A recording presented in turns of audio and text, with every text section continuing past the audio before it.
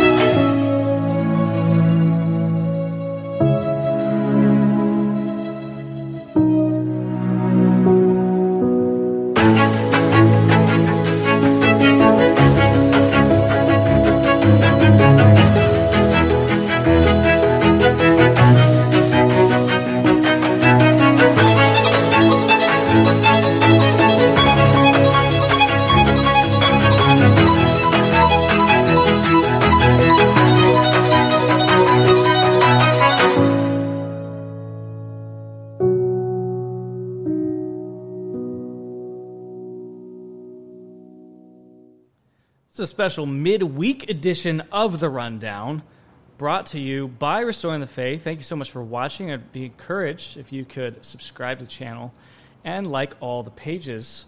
Subbing in for Steve today, we have Kennedy Hall from Canada. We're going to get the socialist perspective on the New World Order. Today we're going to be talking about all kinds of things.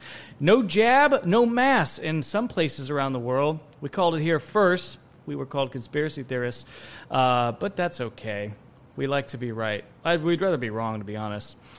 Trump won, and you know it. Broadcast in LAX. We have that video. In Australia, things are getting really bad, guys.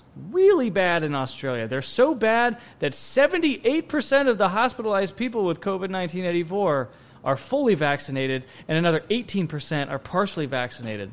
So, this is a pandemic of the vaccinated. People are rising up in New York, and rightfully so, because the new governor of New York, I know now why they took down Cuomo. She's insane. You will not believe her preaching. This is The Rundown. Let's get going. Sun Tzu's The Art of War has influenced leaders and politicians all over the world. But now General Mark Milley has updated the text, tossing out all the important stuff and replacing it with treason. Go to war the progressive American way with these valuable insights. If there is enemy that must be destroyed, pick up phone and give them heads up. It's only fair. If commanding officer send mean tweet, there's no need to follow order. Keep your friends close and your enemies on speed dial. General Milley has drawn from years of experience and cowardice to bring the art of war into the 21st century. Treason, not really treason. If it's lesser of two treason, the supreme art of war is to surrender to your enemy without fighting. Attack the enemy when he's unprepared, but also prepare the enemy. Not in the military and never going to war? Don't worry. General Milley's The Art of War still has tips for you. True knowledge can be found by knowing thy enemy pronouns. Do not threaten enemy. Collude with enemy. Give hugs and kisses to enemy. He who turns on bad orange man gets big book deal. Cha-ching! Order The Art of War now and receive a free recording of General Milley on the phone with a Chinese general. Hello, China. OMG, Trump is looking really crazy right now. I don't know, maybe gonna launch a nuke or something? Just call him to give a heads up, because we're besties, right? Oh wait, no, he's not going to war. I think he's just ordering a Big Mac. Okay, well, I'll hit you up if he does anything else. Okay, bye, love you. Order now, or you bring dishonor to my whole dynasty. General Mark Milley's The Art of War will turn you from a hero into a zero. Call now.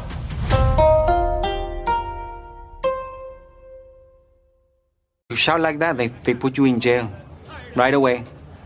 No trial, no nothing. Journalists, we have a special jail for journalists. You're stealing, right to jail. You're playing music too loud, right to jail, right away. You're driving too fast, jail. Slow, jail. You're charging too high prices for sweaters, glasses, you right to jail. You undercook fish, believe it or not, jail. You overcook chicken, also jail. Undercook, overcook. You make an appointment with the dentist and you don't show up, believe it or not, jail, right away. We have the best patients in the world because of jail. Every time you leave your home, you right to jail. You exercise, jail. Carpool, jail. Browsing, also jail. And if I leave the house to go shopping, believe it or not, jail, right away. Leave your home, right to jail, right away. The basic message is they put you in jail, right away. No trial, no. Please get ready for the last open desk.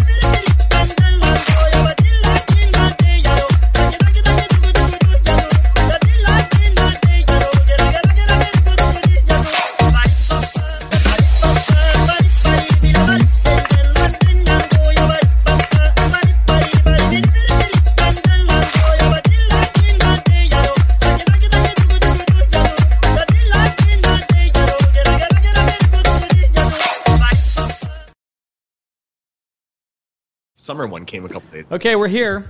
4 of us. We have tons of videos to get to. We have like 2 weeks of material because we missed on Friday, and I missed you. Happy Feast of St. Wenceslas, King of Bohemia. Did you know that St. Wenceslas had to go to war with his own mother and kill her in order to keep his crown? It's pretty based, if you ask me. This episode is brought to you by the Saint Maker, and I'm going to be talking about the Saint Maker later in the Grift segment, but I am now required to mention that up front, and so I have contractually met my duty. All right, guys, let's talk. First up, what's the first up? New York. She's activated the National Guard. I know exactly why Cuomo went down. It's so that this lady could fill the shoes. And we'll be nation leading with our mandate, which strikes at midnight tonight when everyone is expected in a hospital in the state of New York or a healthcare facility to have been vaccinated. I will be signing an executive order to give me the emergency powers necessary to address the shortages where they occur. That's going to allow me to deploy the National Guard, who are medically trained, deploy people who've been retired, who may have had a license lapse, bring in people from elsewhere. That is not my first position, though, my friends. My desire is to have the people who've been out there continue to work in their jobs, work in them safely, and to all the other healthcare workers who are vaccinated, they also deserve to know that the people that do. Wait. So she's literally activating the National Guard because of the people that she fired. She fired people from the hospitals for being unvaccinated. And now she wants the National Guard to come in and fill the jobs that she just fired. Is that what I heard? Yes, that's what you heard. That makes Brian, perfect sense. you and I talked about why they took down Cuomo. And Kennedy, you had me on the Kennedy Report, which airs daily at 3 o'clock Eastern on the Crusade channel. Kennedy Profession. Kennedy Profession. Sorry. You had me on the Kennedy Profession, Kennedy Hall, base lumberjack from the north. And we were talking about Cuomo. Why did Cuomo go down? I think I know.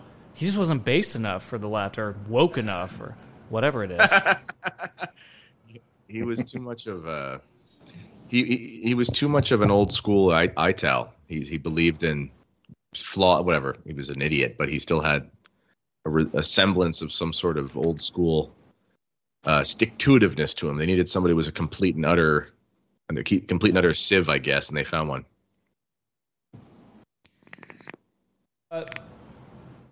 She's actually has a penchant for preaching. I don't know if you guys know this, but the new governor of New York, the lady who took over for the Me Too governor, Andrew Cuomo, handsy hands, she likes to preach.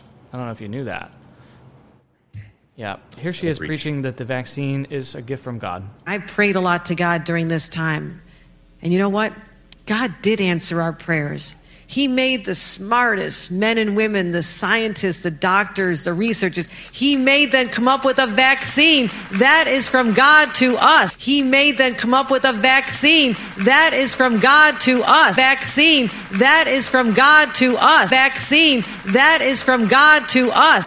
There are not legitimate religious exemptions because the leaders of all the organized religions have said there's no legitimate reason, and we're going to win that in court in a matter of days.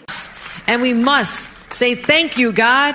Thank you. And I wear my vaccinated necklace all the time to say, I'm vaccinated. All of you. Yes, I know you're vaccinated. You're the smart ones. But you know there's people out there who aren't listening to God and what God wants. You know this. You know who they are. I need you to be my apostles. I need you to be my apostles. I need you to be my apostles.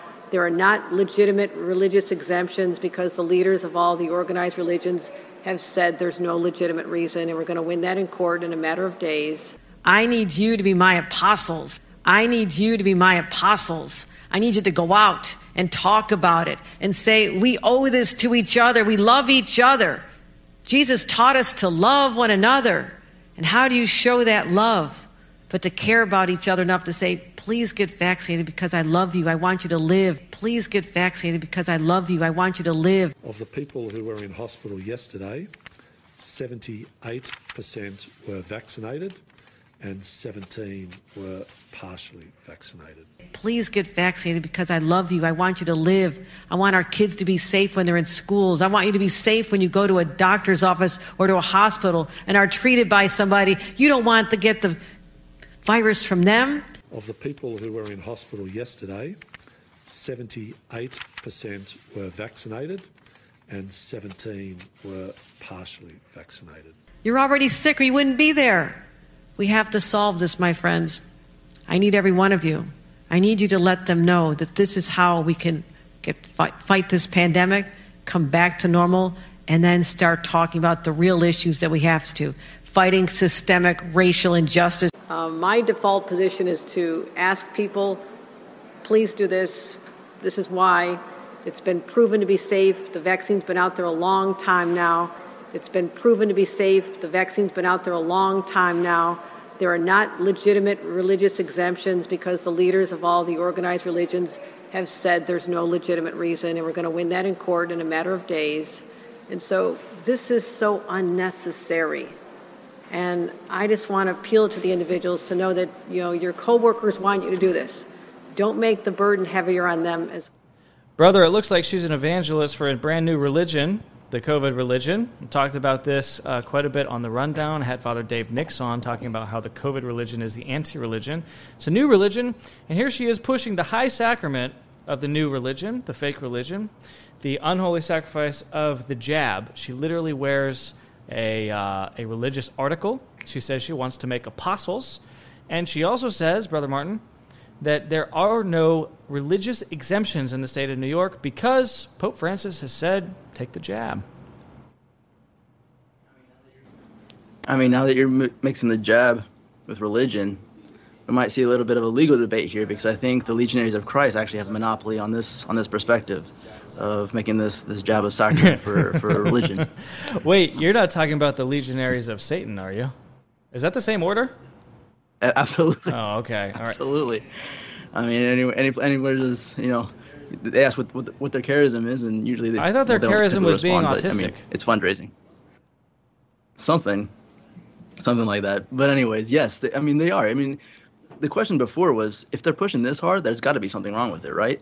But now it's like, have they ever pushed anything this hard so that they're I mean, the propaganda is almost brainwashing of trying to use people's religious sentiment, quoting scriptures, just like Satan himself did to our Lord when the Spirit led our Lord out into the desert, quoting scripture to get him to throw himself off the temple, et cetera, to turn a rock into bread.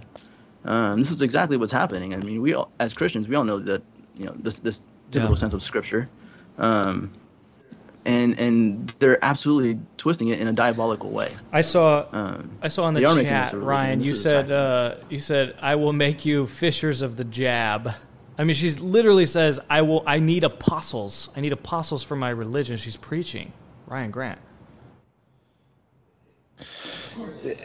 Necessarily, it has to take its religious connotation because it's just another outreach of the state.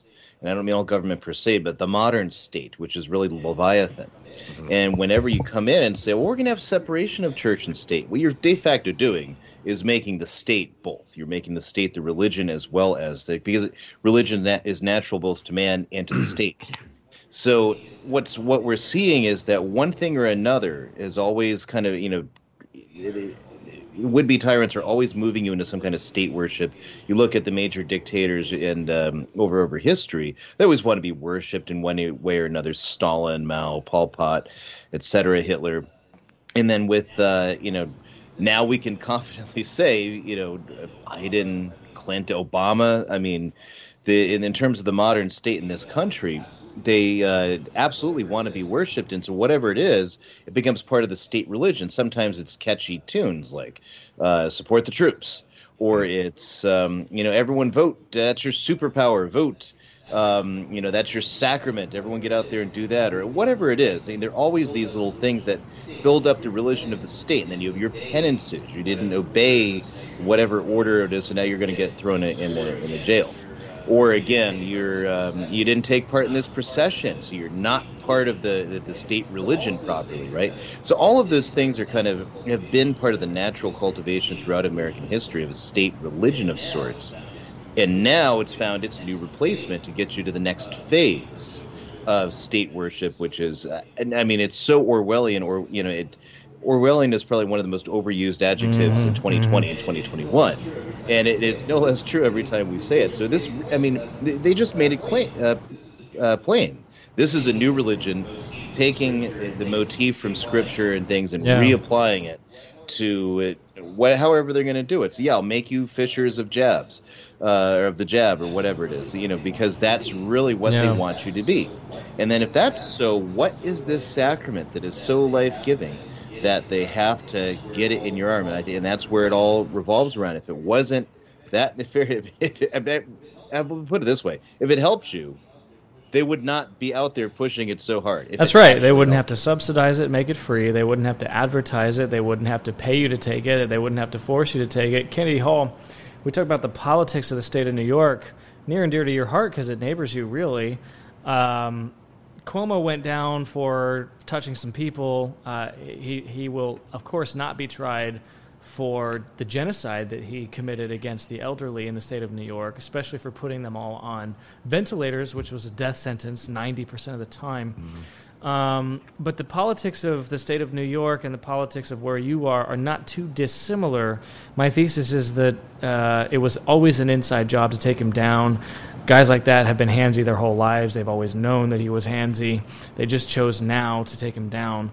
I think I know why now, because this woman is certifiably insane. What say you? Well, I do know a little bit about insane tin pot dictators who call themselves elected politicians, as I've got a few of them overlording me right now. I think it's funny, Ryan mentioned Orwell, and I had never actually read 1984 till last year, and I decided I wanted to read some current events, so I picked it up and I read it last year. But I keep going back to my basic understanding of Shakespearean literature and the Greek myths, and I'm seeing. I think the cracks or the limitations in the Orwellian literature and in the literature by Huxley it was very good. It was very strong, but they wrote basically as atheists, I guess. And I think they sort of, I think they had this idea that there was a naturalist stick-to-itiveness, let's say, that the communists would have, where they would maintain their composure because they had this idea that they were united with some common goal. But I think they missed the reality of the effect of sin on the intellect, if that makes sense. And now I think we're seeing the logical conclusion of not only people who are dictators, not only people who are obviously, they want to control your life, that's pretty clear. But they're also, living highly disordered lives and have promoted highly disordered things in all manner of society, whether it's economic, moral, whatever. They've been promoting things that are really bad for them to be someone who is the agent of that sinful activity. And it's kind of like a reduction to the absurdity at this point, where the only type of person left who can be in charge of something like this is someone who's insane enough to want to be in charge of something like this. And I think we see that with men like Trudeau. We see that with this crazy preacher lady from New York. And then on the other hand, you see the men who are not so insane, like Boris Johnson or my dictator here in Ontario, Doug Ford, and they become dead shells of their former selves because it's like there's a vampiric germ that sucked the virtue out of them, what little virtue they had with this whole regime. So it's an interesting, I think if this was a Shakespearean play, I think we're at the point where Macbeth starts to lose his mind, if that makes sense. And I think that's what we're seeing.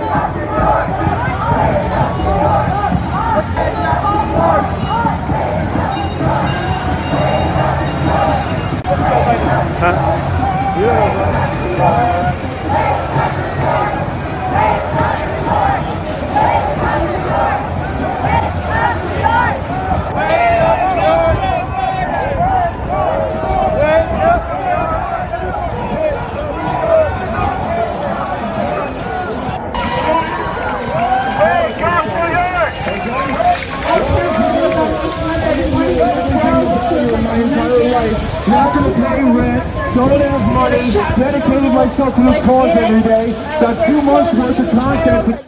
So it's encouraging to see people rising up, especially in the Big Apple, of all places, because we have seen hundreds of thousands of people around the world rise up against this totalitarian regime.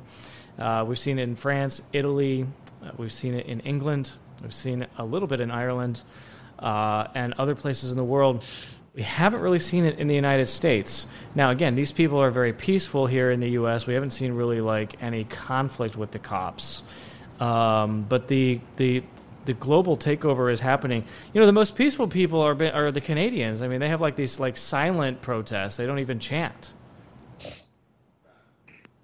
Huh. And they're socialist distance too, Kennedy. They're really friendly.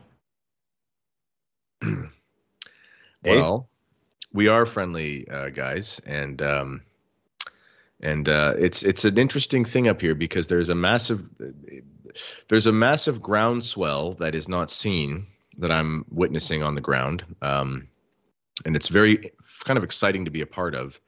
But there's something about the we're loyalists, right? At the end of the day, we're Commonwealth do-gooders, I guess. And so we recognize there's an issue, and we don't have this national mythology to deal with. And it's if anyone's ever read or listened to Alexander Dugin talk about traditionalism as a cultural phenomenon, I think that Canada is discovering its traditionalism right now. If that might sound a little bit strange to people, but what I mean is, this is the first time in Canadian history where the government has significantly oppressed its own people en masse. It's never happened to this degree. And it's been very strange to see the different reactions to it. But there's a very motivated network building of about 1.5 to 2 million people right now that I know of that are part of this movement. And it is growing. But we've sort of taken a different approach because there's not really an avenue for force here. It's just kind of not in the personality. So you've got to use what you have.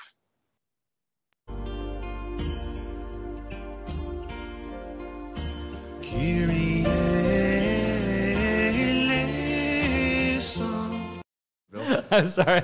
I didn't know where else to put the proddy lame heretical thing in. Anyway, we've got to keep the show moving. We told you so segment.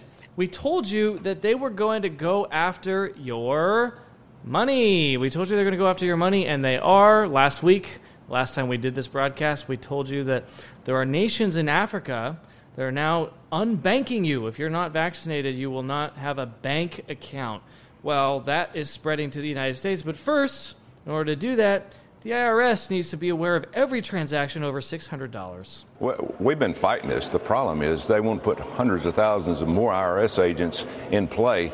And this is not just Republican. This is Democrat, too. This is Americans. Do you want people in your business? And right now they can find out every $10,000 you spend. But now they want to move it all the way down to $600. And if you go out and buy a wedding dress for your daughter, if you go buy a gun to go hunting, if you buy plane tickets, they're going to know everything you do. And they cannot keep a secret. They will release all your records to the media or whoever. If they don't like you, they're going to come after you. All it is the Gestapo agency, for Joe Biden. And we cannot allow this to happen. Today, I'm dropping a bill on the floor just in a few hours. It's to protect the Financial Privacy Act. Do not do this. The American people don't need the IRS in their business any more than what they are. So, Ryan, we said that they were going to come after the pocketbook, that the cashless society, that you walk around, and I've been in 15 states in the last month, and nobody has coins, nobody's taking cash. You have to have exact change. There's a shortage of cash. There's an aversion to cash. Now all of your payments are going to be electronic. Now the IRS is going to be aware of everything that you buy more than $600, they say. I'm sure it's even a lower threshold than that.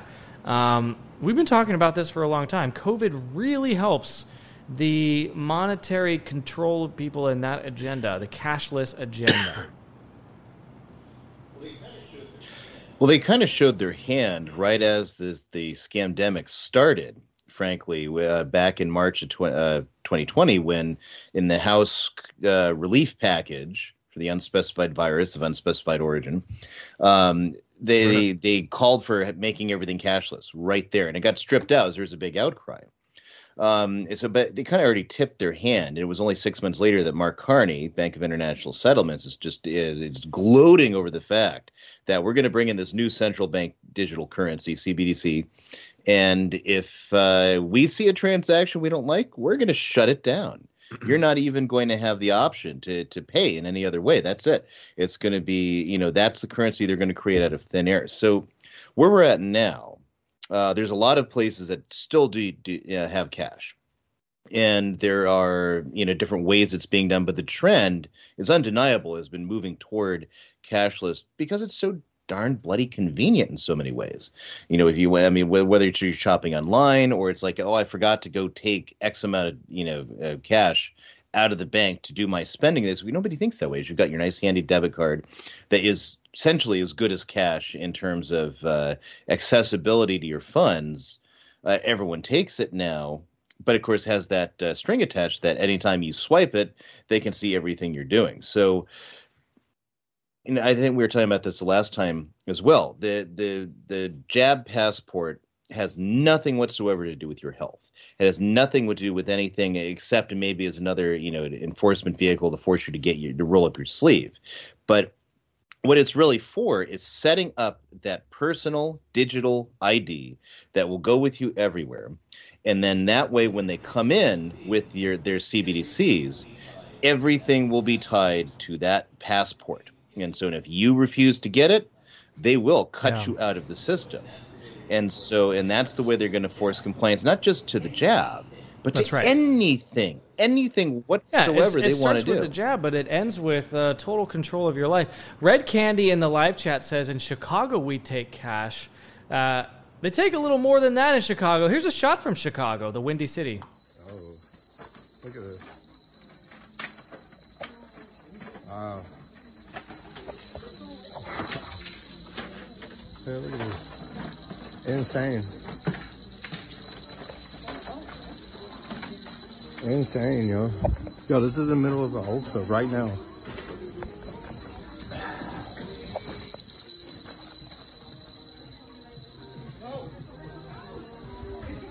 Look at this. Look at this. Insane, TJ. Insane. We don't just take cash in Chicago. We take perfume. We take purses. We take Gucci in Chicago, in Chi-Town. Hey, did you know more people were shot in Chi-Town than in Afghanistan in 2021? Anyway, just a little thing about Chi. I'm sorry, Red Candy. You brought up Chi-Town. I had to go there. I had it teed up. Anyway, we are now living in a lawless society. The rule of law is totally gone. But sticking with the rule of law and tying that into fiscal and monetary policy, here's the usurper-in-chief, fake Catholic Joe Biden, saying that his $6 trillion infrastructure plan is going to cost nothing. Cost zero. It's free. We talk about price tags. It is zero price tag on the debt. We're going to pay for everything we spend. So it's not, people, understandably, well, it started off at $6 trillion, now it's $3.5 trillion, now is it going to be 2.9? It's going to be zero, because in that plan that I put forward, and I said from the outset, I said, I'm running to change the dynamic of how the economy grows. I'm tired of trickle down. The trillionaires and billionaires are doing very, very well. You all know it, you've all reported it. And in the middle of this crisis, but hardworking people and middle-class people are getting hurt. And so I provide for example, a tax cut. If you have a child, you get a refundable tax credit. It's reduced hunger in America by 40%, literally for children. You have the whole notion of being able to provide for daycare for your children, getting people back to school, et cetera. It's all paid for. It's all paid for. But a lot of these are flat tax cuts that exist within my proposal. And they're being calculated as if the cost of the child care tax credit is a cost to the government. It's not. It's reducing taxes, not increasing taxes. Now, part of the First of all, I'm impressed that fake Catholic usurper-in-chief Joe Biden was able to get so many sentences out. One wonders, I don't even know, does he use a teleprompter when he's speaking live to reporters too? Because that's something that they would just let him get away with. Anyway. He takes that hit of sweet adrenochrome. Yes, that's one of the YouTube buzzwords. If you're watching live, I hope you enjoyed RTF. It's been a great run. But the thing is, though, here we have fake Catholic usurper-in-chief Joe Biden saying that he's going to spend $4 trillion or $3 trillion or $6 trillion, some number of trillions of dollars, and a number that's so big, Kennedy Hall, that the human mind can't even fathom it. I mean, really, past 10,000, your mind can't even sort out the numbers. You can do the math, but you can't conceptualize the magnitude of it. We're reaching a point where currency is going to have no meaning whatsoever, no value. We are witnessing inflation. We're witnessing the price of housing becoming unavailable to most people. Our generation, Kennedy, yours and mine, the upper millennials, if you will, or brother's generation, the actual millennials, if you will, housing is unavailable to us. Cars cost $50,000. Your actual earning power is going down. the value of the monopoly money is going down. The unfunded liabilities and the trillions and tens of trillions and hundreds of trillions of dollars of derivatives that are weighing everything down are out there. So they're moving to a cashless economy now at breakneck speed. I have to believe that those two things are intertwined. Yeah. It's funny you mentioned car. We just got a Honda Odyssey. I found a snag of a deal. We got an 8-seater van. That was a pretty special day. It was 2014, but it only had 70,000 clicks on it, kilometers. Anyway, one owner. So there was a special deal we got. But yes, it's very hard to find a car that you can afford. I had to search high and low and drive all over basically within a 2-hour radius of my house to be able to find one. And it is expensive to get a house. You know, Dwight Schrute from The Office, he's not a prophet, but he might be the most prophetic man on the funniest show that I think I've ever watched. And he said he wanted a raise, and he said, doesn't matter. Money's not real since the gold standard. And I think there's a lot of wisdom in that. It's, this whole rising inflation and the rising of debt, it's very strange because, you listen to guys that I greatly respect, the Peter Schiff types and things, and they're always calling for a collapse. It's imminent, it's imminent, it's imminent. But it just keeps going for some reason. And I personally don't understand it. I know that at some point there has to be a reckoning, but I just don't know when that's going to come because I keep hearing it's going to come soon, and the hockey stick keeps going way more severe on the graph, and the alarm bells go off, but they just keep printing more money. As a practical note, I would recommend to, especially, those of us trying to live the traditional Catholic life and our wives are at home and all that sort of stuff. There's not always a ton of money going around. Now is a good time to check out traditional budgeting. Look up Dave Ramsey. I don't know if his opinions on everything are great, but we implemented his actual budgeting system in our house, and it was very practical. A couple of years ago, it was very helpful. So there's not much we can do about the trillions and trillions that are happening in the ether of fake money.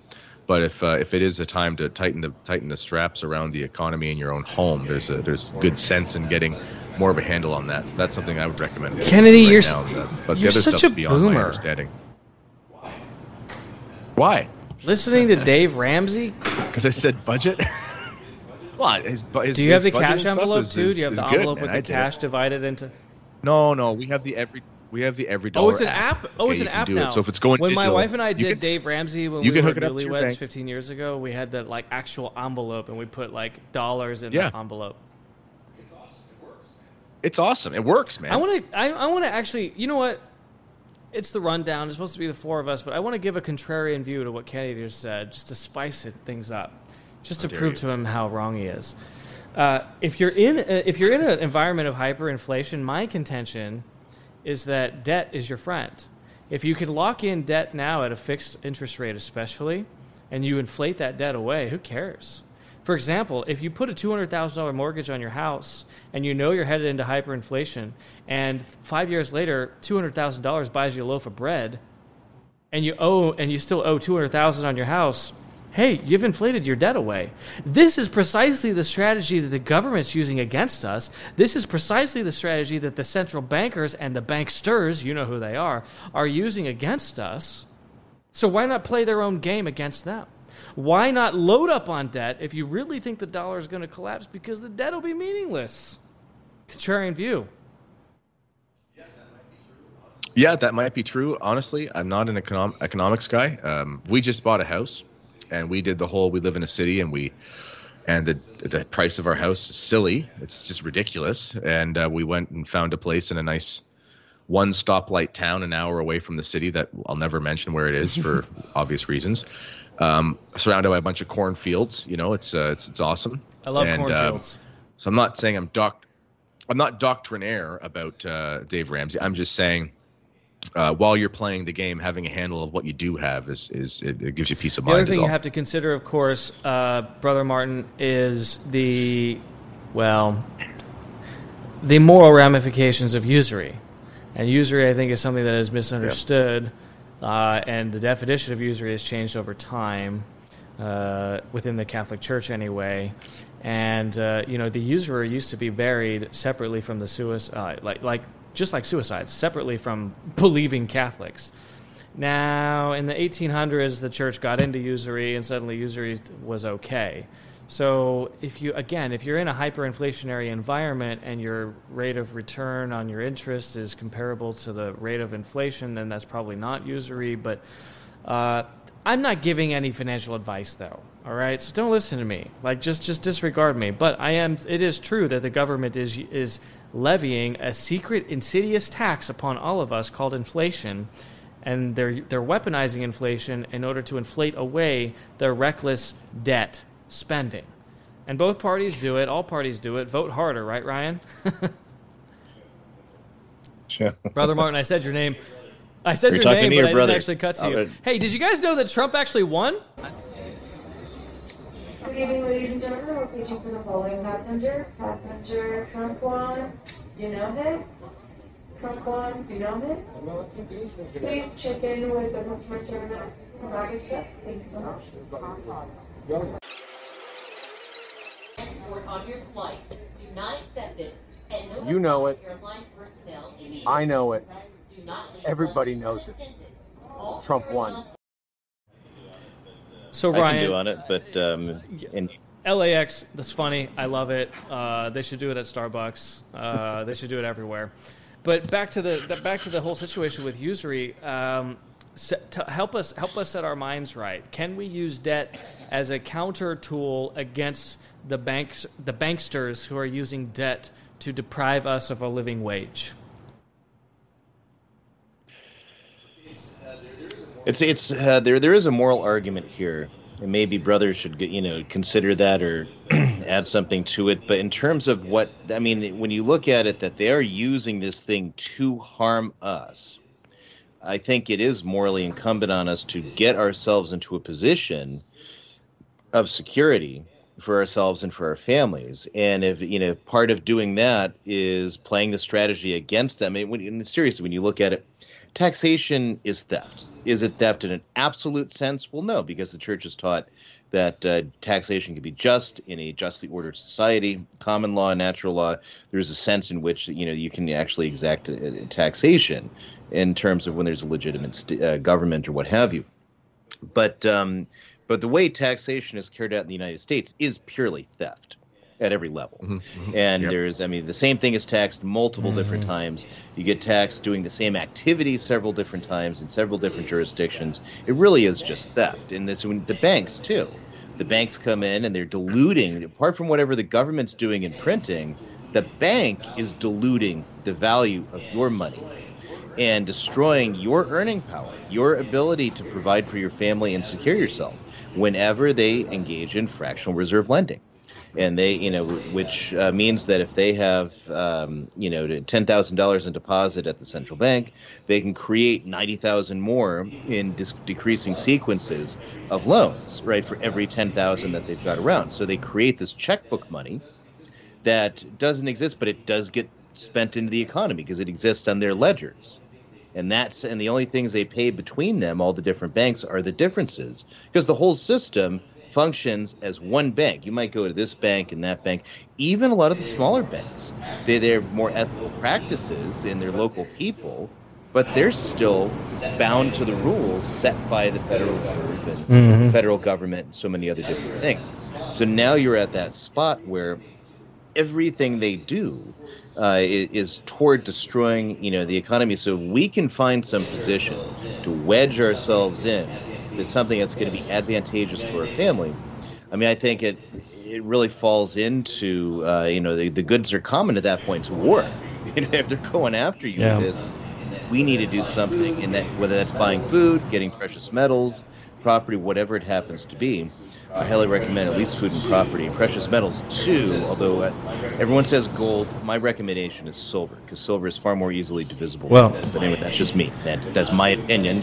We're not giving financial advice. But we are in an economic war, and we do need to buy productive assets. As a matter of fact, the usurper-in-chief, fake Catholic Joe Biden, has some advice on what types of productive assets to buy.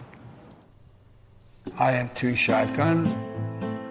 My home, they're locked in a safe. There's a metal gun case We live in an area that's wooded, somewhat secluded. And I said, Jill, if there's ever a problem, just walk out on the balcony and fire 2 blasts outside the house. Buy a shotgun. Buy a shotgun. You don't need a machine gun. You don't need 30 rounds. Buy a shotgun. Buy a double-barrel shotgun. No, you don't need a flamethrower, and you don't need a tank. You don't need an AR-15 to scare those thugs away. No, and I don't need a grenade launcher.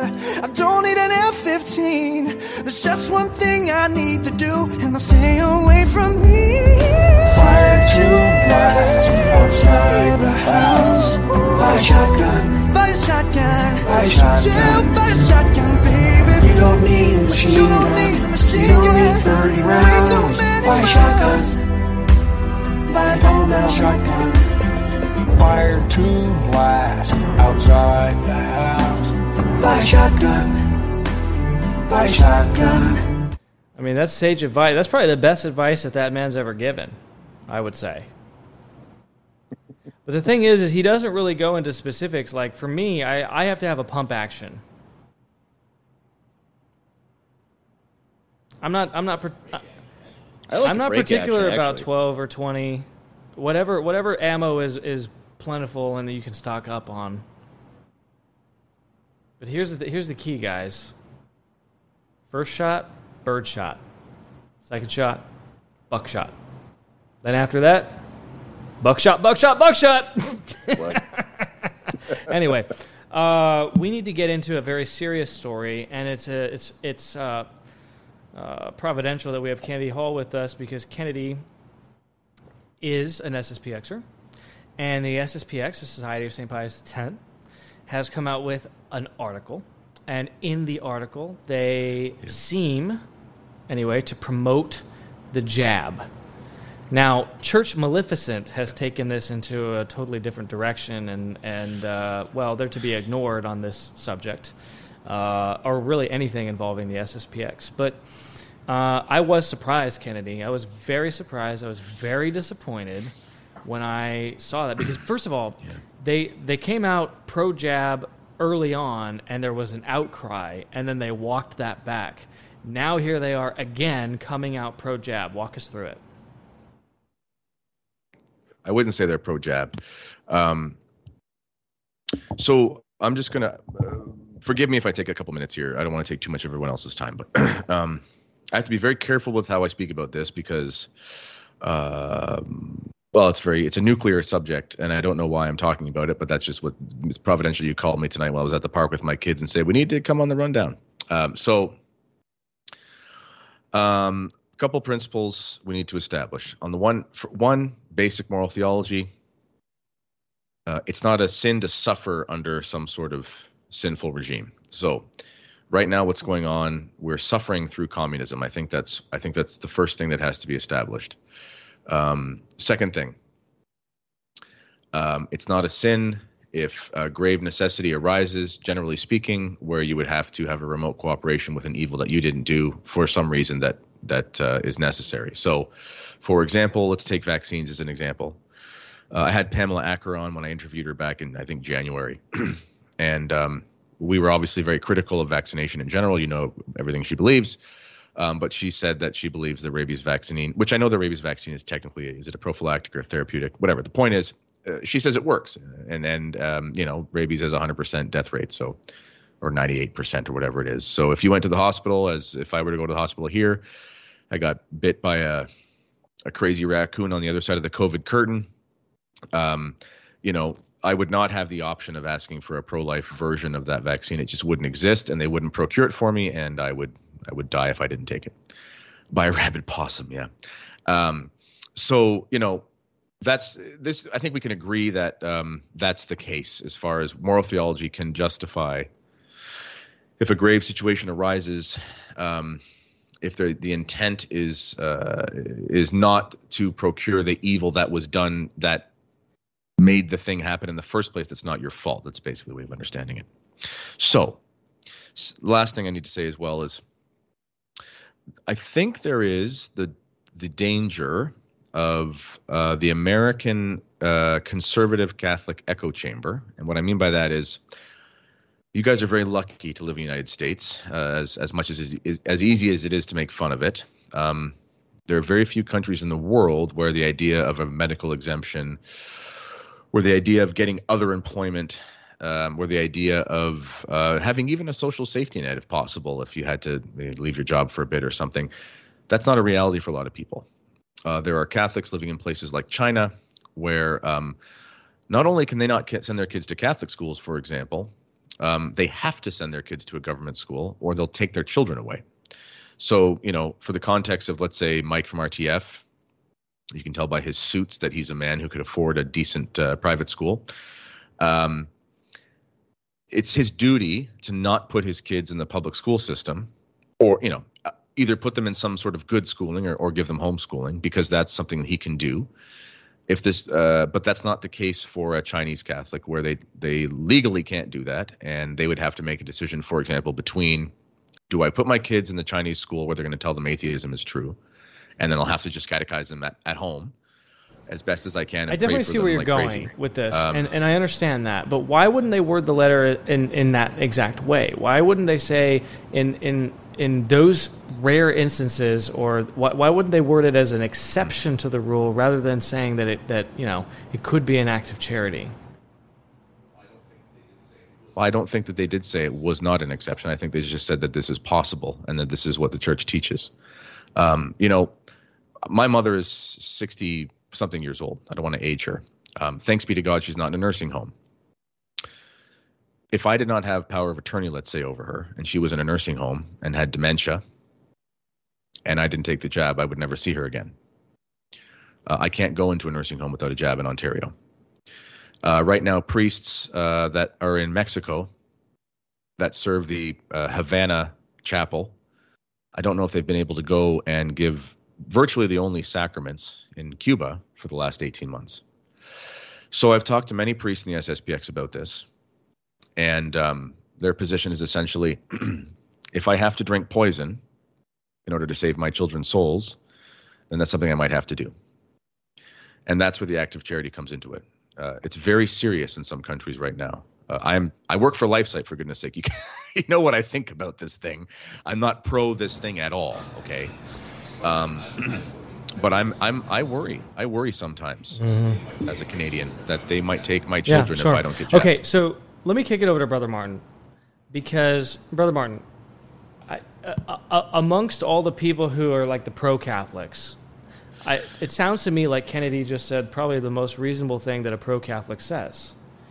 Because what you hear from a lot of the pro-Catholics is just grift for a living.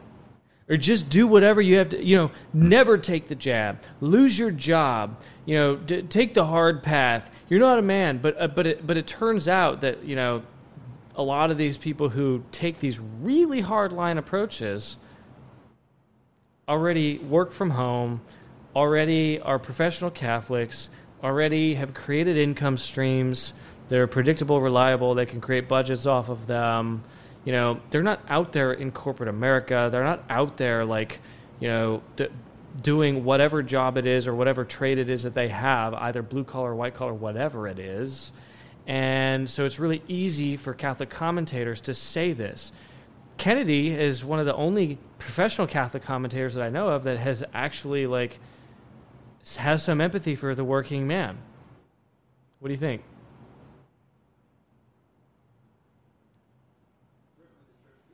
Certainly the church gives us principles for discernment. The church doesn't give us one objective answer for every person's situation. And I think that's what's most important to consider, is that they offer us something with which to reason from, to consider our own personal circumstances. Obviously, if you have talents, degrees, etc., your job is on the line unless you take the jab. You have other ways of making money if you stand up to your employers.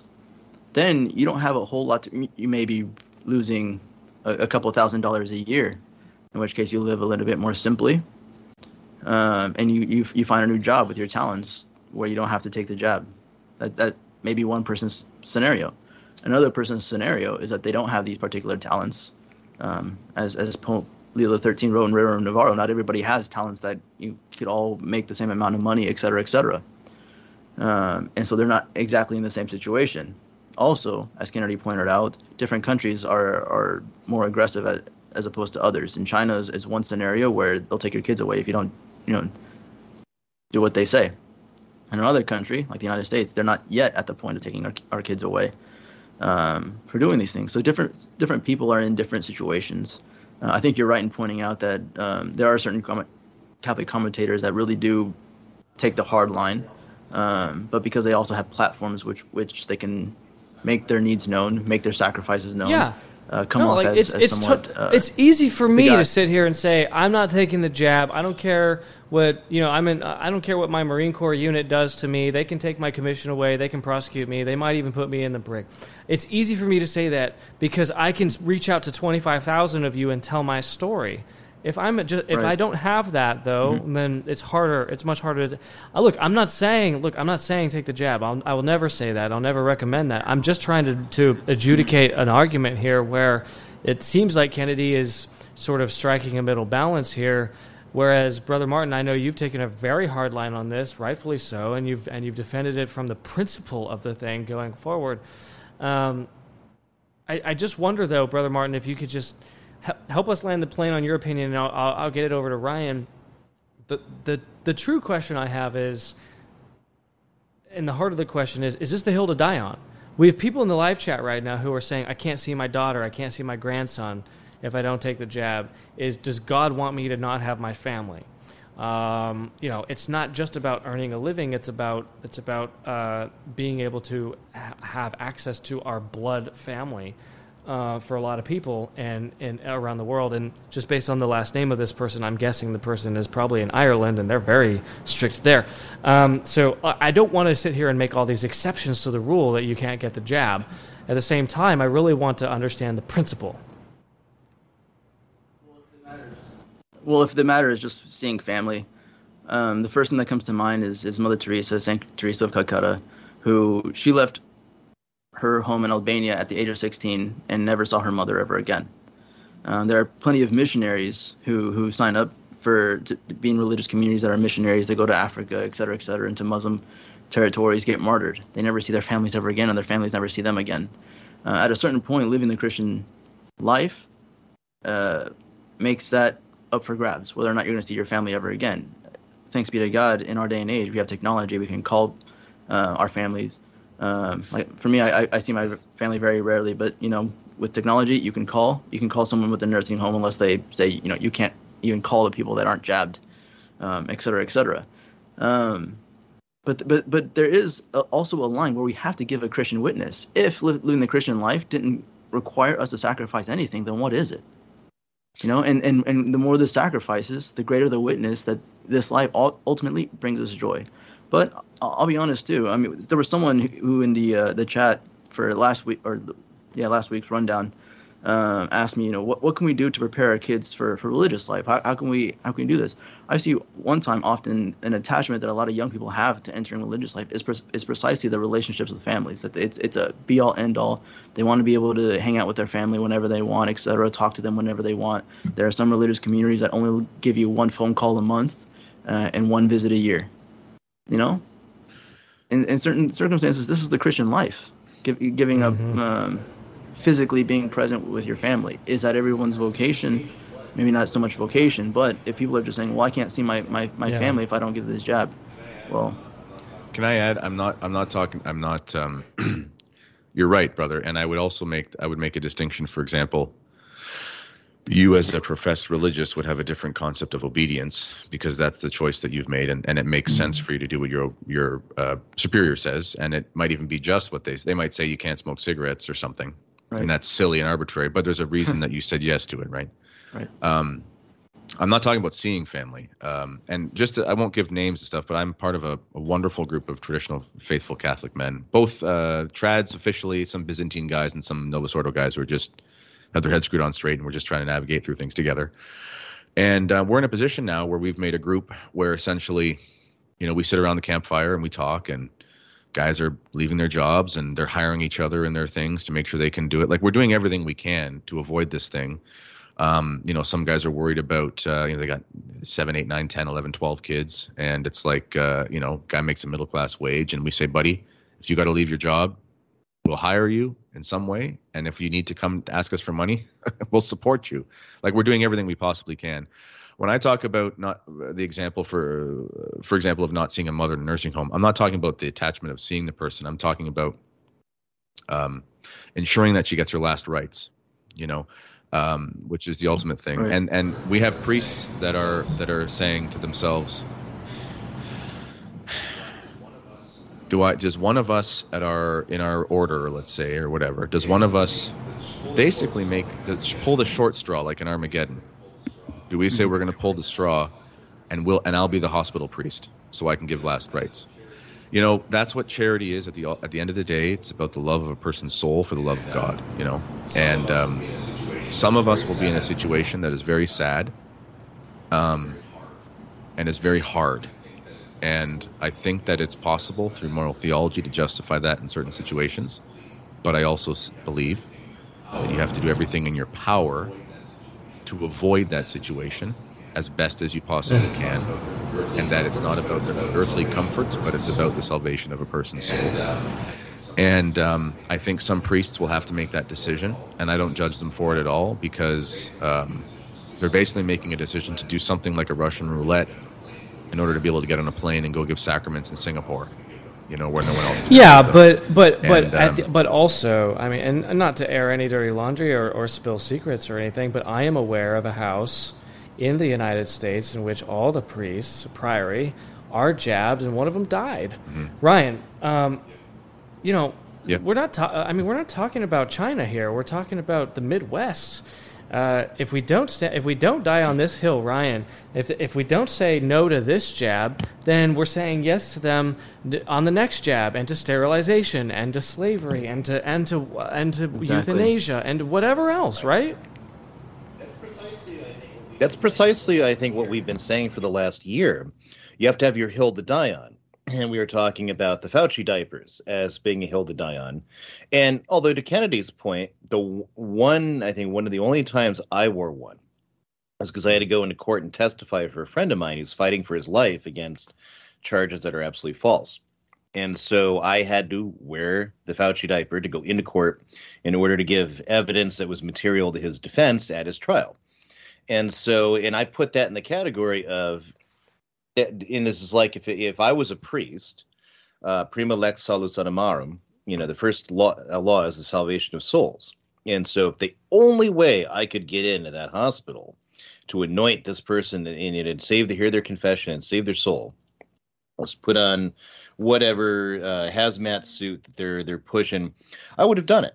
Were I a priest in order to do that. I'm not going to, because at that point now we're talking about things that are way beyond the normal experience, and that occasion calls for that kind of thing, or sacrifice. Right. But in general, the general policy, what should we be doing? And so as I've advocated, don't get the jab. We've been doing that for quite some time. I do not judge you if you did get the jab. Okay, because I believe in health freedom. I believe in people being able to make their own bodily, their own decisions with their bodily autonomy. And if you choose to get something that I think is really bad for you, it's really not my name, my business. I will advocate saying I really think you should resist this. Mm-hmm. But that comes from a lot of sympathy too, because it's because I run my own business and nobody can tell me to go get the thing. I can tell them to shove off. But there is a further consequence down the road. What if all my customers and my subscribers, and I've mentioned in previous programs, I've lost a few subscribers because they lost their jobs and they were not sure where their future income is going to be coming from, which I said, hey, God bless you. All the more, power to you. We'll be praying for you because, not giving them any, oh no, why don't you do this? Because that's exactly the right thing you do in that situation. You don't know where your money's come from. Time to cut off extraneous expenses like books and other things. So the same thing, too, it faces me down the road. What happens when my customers can't buy books anymore because they've lost their jobs because they wouldn't get the holy sacrifice of the jab? Now, I'm being put in a very similar boat that they are because then, my means of income is going to dry up, too. So I'm not blind to all the things that are going on. And even my own potential danger and impact from all these things, right? But I do think, people need to make the best decisions they can possibly make. And that we really should lean on staying away from this thing just because of what's arrayed against us. And if I could just add one more point in terms of the society, I think it would have been a lot smarter for them to just say nothing at all. Now that they have said something, this affects everybody. Whereas if they had said nothing, then their individual conferences in countries where they're facing these very grave problems that are not for me to gainsay or judge, exactly. like in China or in Singapore, whatever, then the local priories there could have made these decisions. But now everybody in the society is saddled with this. So if you go in with a religious exemption to your employer, and they know you go to a society church, so they Google, and they find out, oh, whoa, what do you know? The society is saying they can take this jab. So your religious exemption now goes out the window.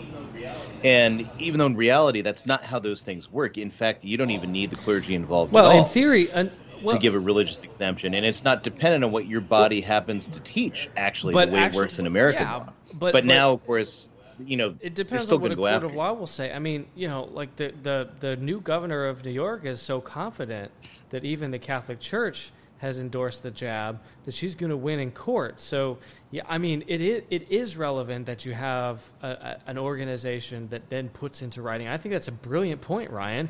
Look, last week we discussed 2 weeks ago, we discussed whether or not the Ecclesia Dei communities were smart in quoting, Amoris Laetitia, for goodness sakes, in trying to cozy up to Rome and endorsing Vatican II wholeheartedly in writing. Why would you even put that in writing, right?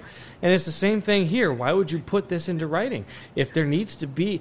Look, St. Thomas says you have to define the first principles first and the second principles second. And if you do second things first, you get everything screwed up. It's first things first. And so when you argue from exceptions, it's like when people argue about abortion, when they're pro-aborts and they argue from rape and incest, they immediately want to run to the exceptions to the rule rather than defining the rule itself. Until you have the rule defined, you can't discuss the exceptions. And if you're not willing to define the rule, which apparently they weren't, then you can't define the exceptions. Hey, we're going to take our mid-show break here, and we're going to discuss something that Kennedy Hall actually has one of these as well. It's called Saint Maker. I have a Saint Maker. This is one of the last days. This is summer 2021. This is one of the last days I'm going to use the red one. My next color is in the mail, and I can't wait to receive it. But, we change the schedule so often for the rundown. Four busy men. Kennedy jumps in when he can as well. It's really 5 of us, really 6 of us too, with all the potential guests that we have waiting in the wings. I like having a real physical planner in order to be able to plan my day and figure out what I'm going to do. As I open up today is Tuesday, September 28th. It's the feast of King St. Wenceslas, as I told you. I have a child named Wenceslas. I love that. I love this name. Love this feast day. I love you, Wency boy. I hope you're watching. I have it written on my Tuesday that we are doing this rundown, Tuesday, September 28th, along with my daily cross, my appointments, my daily devotions, my to-dos, my issues tracker. One of my issues is showing up to this on time, which we did today. We actually started 2 minutes early. My notes and everything. You can go to thesaintmaker.com. I have a link in the show notes. I would be most honored if you would order one of these, because here's the real truth. I'm not sure how long this digital world that we live in is going to survive. I'm not sure how long we can rely on our iCals or our Outlook calendars to run our lives. I would much rather have a real planner, and I have one, and it is high quality, and it's also a weapon of opportunity. It is a blunt object that you can use to bludgeon a member of Antifa should you cross paths with one. Okay, that was the grifter segment early for me, but I wanted to do it mid-show. Hey guys, did you know that there is a volcanic eruption in Spain? Well, not Spain proper, but in one of the islands off the coast of Spain. Dude, check this out. This is 4 different videos compiled into one. This is the La Palma volcanic eruption. It's been going on for days. I was looking forward to talking about this Friday. Then there was an earthquake in Crete, and the volcanic activity on La Palma stopped. Then it picked up and it doubled.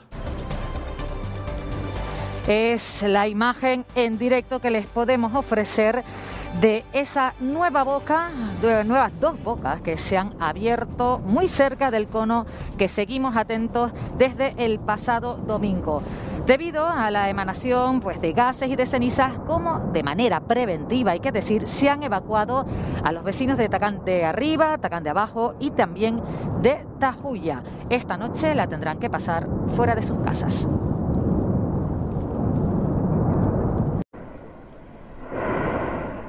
Hostia, la onda expansiva, cuidado los oídos,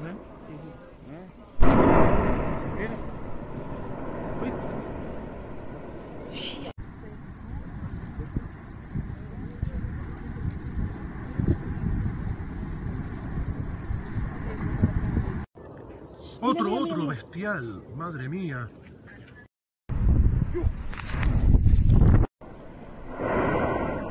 Hostia, la... Okay, guys, this is serious stuff. Not only it's in the Canary Islands. Here's the thing. My reading of this 10 years ago, geologists published a report saying that if La Palma had significant volcanic activity, that a huge chunk of La Palma could slide into the ocean. That's bad if you're living on La Palma. It's worse if you're on the American East Coast, because a sizable chunk of land sliding into the ocean like that creates a tidal wave that would travel at 800 miles an hour and be as tall as the Statue of Liberty. I mean, this is a very significant possibility here. I'm not saying evacuate the East Coast. You'll have an 8-hour notice, okay? It'll take 8 hours from La Palma. I'm sure it'll be an epic traffic jam. I am saying, though, that we are poised, we are overdue, Ryan Grant, according to Father Ripperger as well, for a huge natural disaster. And I think, and I'm not putting words in Father Ripperger's mouth, I think that God uses natural disasters to punish mankind for our sins. Here we are aborting babies, injecting their cells into people's bodies so that we can be safe from the flu. The literal flu. What happened to the flu? There is no flu. Flu went down to 2% this year. So we're talking about the flu. It's all a hoax. I said it. There it is. It's a hoax. God is punishing us for this communist takeover, and I think we're seeing volcanoes, we're seeing earthquakes. What was the natural? There was a natural disaster that we covered last week too. It just keeps happening. The liberals call it climate change. I call it chastisement. It could very well be, and it's one of the things you see the modernists absolutely hate. They freak out every single time that some major natural disaster happens in an area where bad things had happened. Now, it's entirely possible this is just natural, or this is, according to a sequence or either a rhythm the Earth is on, or on account of the grand solar minimum that we're in, which is the real thing that's going on right now, not your mythical man-made climate change or some communist wet dream for the planet. The sun is what causes all of our climate. The sun is like almost no solar activity right now. It's just really quiet in terms of that. So, maybe that has something to do with it. But I think it's absolutely foolish to discard that God may very well be allowing in his permissive will, or even more actively, to these things to happen as punishments for, the various things. I mean, you already named it, Mike. I mean, abortion alone. And so many other hateful evils. And you look around the world, too, you have a culture that has rejected God. Western civilization has rejected God. Minus, some small segments of it that are still holding on. And look at Ireland. Ireland, it's Antichrist now. The whole nation of Ireland, which I have Irish blood. You have Irish blood. There are a lot of people in the audience that have Irish blood. But you go over there, and it's like being Catholic is not just a minority in the homeland of Irish Catholicism. It's something to be sneered at and mocked at, and now official government policies pushing as many abortions as sacrifices they can get to Moloch, as well as being a horrible police state like Australia. So it's which is horribly sad when you think about that. This is such a Catholic country, and then multiply that around the world for everything else. And so you really want to maintain that it's not possible that God is punishing the earth. I have a really hard time with that. And I think that Jesus predicts these things in the New Testament. He says there'll be this and there'll be this, and then all these things will happen, right? Because there's some level, there is a connection between what goes on in the earth and sin. And we see Brother it, Martin, throughout why Scripture. are modernists so quick to dismiss the intervention of God into human affairs? Are they really just like straight up naturalists? Is that why they're COVIDians? I mean, to me, that's a plausible explanation. But why do they hate the idea that God will allow, in His permissive will, hurricanes and tornadoes and earthquakes and tsunamis? For the same reason they reject the God of the Old Testament. They say that God of the Old Testament is not the same as the God of the New Testament, because the God of the Old Testament is very angry, or seems to be very angry from the perspective of the writers. They don't understand that God actually is just. They think God is all loving, all merciful, is only nice. Well, once we die on our judgment day, He'll just pat us on the head and say, "Oh, I love you, come be with me forever," etc., etc. They don't understand that God actually hates sin, and out of love for us, wants to wave His arms and say, "Hey, turn away from your ways. Otherwise, you can't live with me forever. You can't enjoy the beatific vision if you continue this life." But I would also take it a step further and say, then the natural disasters and stuff. I mean, when we see them on the videos, they're beautiful. They're all inspiring. For me, they call to mind the majesty of God, that He is sovereign, creator, Lord, governor of the universe. I do think of God whenever I see these things. And they're not just to remind us that, things like abortion are bad, but even the sins that we commit on a daily basis are also bad, because there's no guarantee that we won't be the ones on the to draw the short end of the stick, so to speak, when these natural disasters occur. Who dies, who doesn't. It's not just the ones that literally were responsible for it, the biggest sins like abortion, but those of us who continue to sin and just say, "Oh, well, like that e-priest says on Twitter, is like, mortal sin is practically impossible. Nobody really commits mortal sins anymore."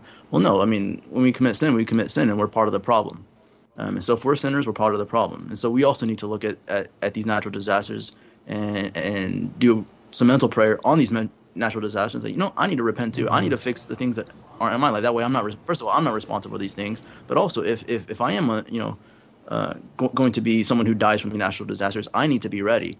And especially in these COVID times, there might not be a priest to give me last rites. Kennedy, Brother Martin brings up Twitter, and I believe that Twitter might be the reason why we have volcanoes. Twitter is an absolute dumpster fire. It's the devil's playground. People shouldn't be on it. The only reason I'm on it is to share the news of when the rundown's going to air. And to tweak some people as well. You're on it for memes too. But, the memes but too. you tend to stay above the fray, Kennedy. How do you do that? Well, so just personal story. I was very uninvolved in social media. I got my Twitter account in 2009 because someone said there's this new Twitter thing. So I got the actual handle at Kennedy Hall. And I thought, I'm just going to get this on this thing, and because I knew that theoretically there was going to be a professional use for it one day. You were planning when I had my planning your grifting a decade ago. So I wanted to be a writer since I was in grade 4, as early as I can remember. I just didn't know what that meant, but it was in my gut, and so I always thought about, okay, what would that be like, and have to promote yourself and stuff. And I'm terrible at self-promotion. So anyway, that's one thing I did right. But I had a major reversion in 2015, late 2014, early 2015. And I had been writing before that in various things that don't matter. I was, got high marks and stuff for essays in university, whatever. And, but I was listening to a lecture series by Peter Kraft on Thomas Aquinas, as you do when you revert as a millennial. And he relayed the story how Aquinas basically stopped writing the Summa because he said it was just straw. It should be it should be dunged upon and thrown into the fire compared to the glory of God. And I thought, well, I'm not going to write anything as a Catholic because if Aquinas says he can't do it, what the hell am I doing? So I decided to wait for about 5 years. I did not know that the church historically required people to wait about 5 years before they would publicly write about things and speak about things, but that just sort of was my gut feeling. So anyway, I decided in late 2019 to be active on Twitter because I wanted to give the writing thing a shot. I've made some mistakes on Twitter, of course. That's why I actually got a light phone and got rid of my smartphone so I could make less mistakes. And you know, I don't have time for it. For me, I look at Twitter as strictly a tool that has a purpose, and that is to be able to share what I think for some reason I would like to share with people. And there have been certain moments in my Twitter time that I've decided to put my hand into a bear trap and debate people from California about the SSPX. But I've since stopped that, and it's basically just now a professional tool. I mean, you know, St. Maximilian Kolbe was on the radio. You know, the radio is a place where, you know, Nicki Minaj, although she's kind of a COVID vaccine hero now, randomly. But, you know, you have this crappy music and it's a terrible medium, but it's a medium. You know, it is what it is. You know, St. Paul used the letter system. I'm sure there was a lot of debauchery going back and forth in the post there and a lot of, you know, pagan, anti-Christian stuff, but it was a medium to transmit a message. That's what Twitter is. If Twitter is a place that you go to find meaning and purpose in your life, that's sad. And if you think that the way people think about you on there is some sort of validation to the state, this is officially the first time on the rundown that Nicki Minaj has been referenced, and I appreciate Kennedy Hall for being the lowest common denominator amongst the Fab Four.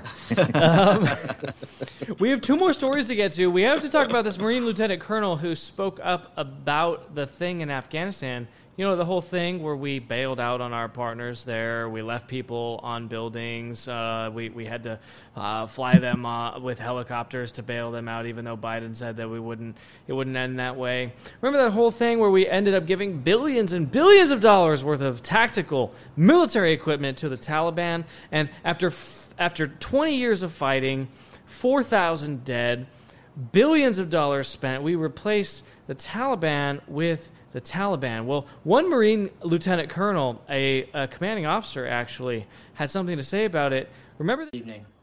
My name is Lieutenant Colonel Stu Scheller, United States Marine. Played you the video last week. Guess where he is now? Well, he's in jail. He's in the brig.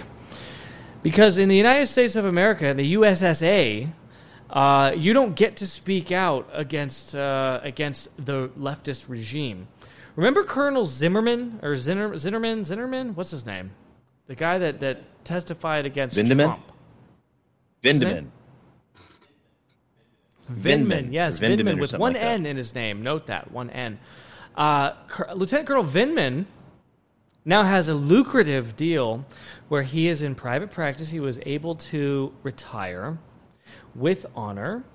He was able to keep his pension. And the Pritzker Foundation, speaking of Chicago, the Pritzkers, you know, the 400-pound man that runs Chicago, he comes from a billionaire family of hotel people. They own, I think it's the Hyatt hotels that they own, amongst other things. They run the city of Chicago. They run the city of Los Angeles in many ways. The Pritzkers have something in common. I don't know what that is, with Vindman, one N. And Vindman, who lied about President Trump, who was the Ukrainian guy. Remember that guy? Well, he's in private practice now. He's got a lucrative job, and he's the Pritzker Military Fellow, now practicing private practice. But unfortunately, if you speak out and say, hey, guys, why did we replace the Taliban with the Taliban? You now literally go to the brig. You're literally in jail in the USSA. Who's running this country right now? That's the question.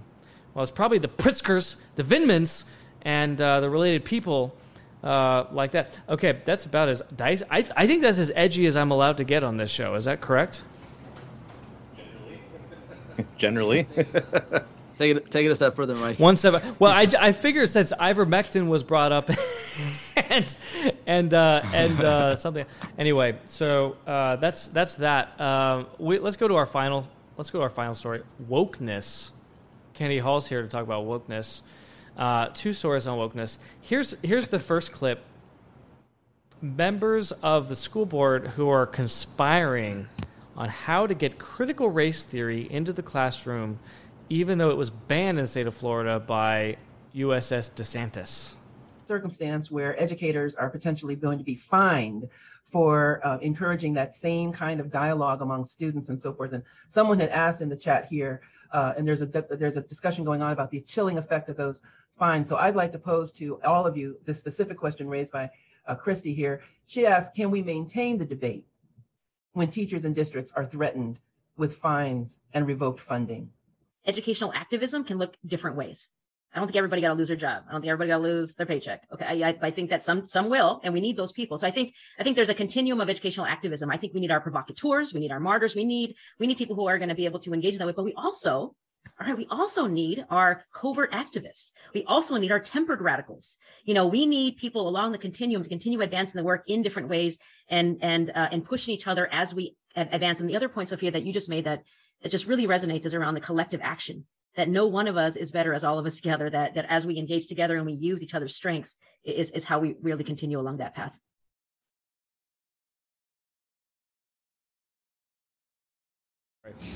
Okay, so actively trying to figure out.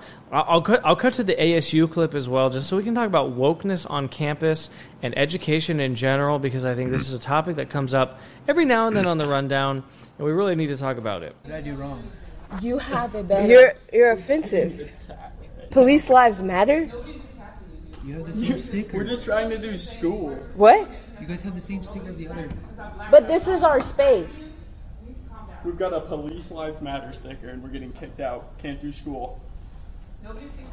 You just said we have to leave. No, I said you're making the space uncomfortable. Uncomfortable. But you're white. Do you understand what a multicultural space? It means you're not being centered. White's not a culture? No. No, it's not a culture. White is not a culture. Say it again to the camera. You think whiteness is a culture? This is insane. So anyways, this is the violence that ASU does, and this is the type of people that they protect. Okay, this white man thinks he can take up our space, and this is why we need a multicultural space, because they think they can get away with this shit.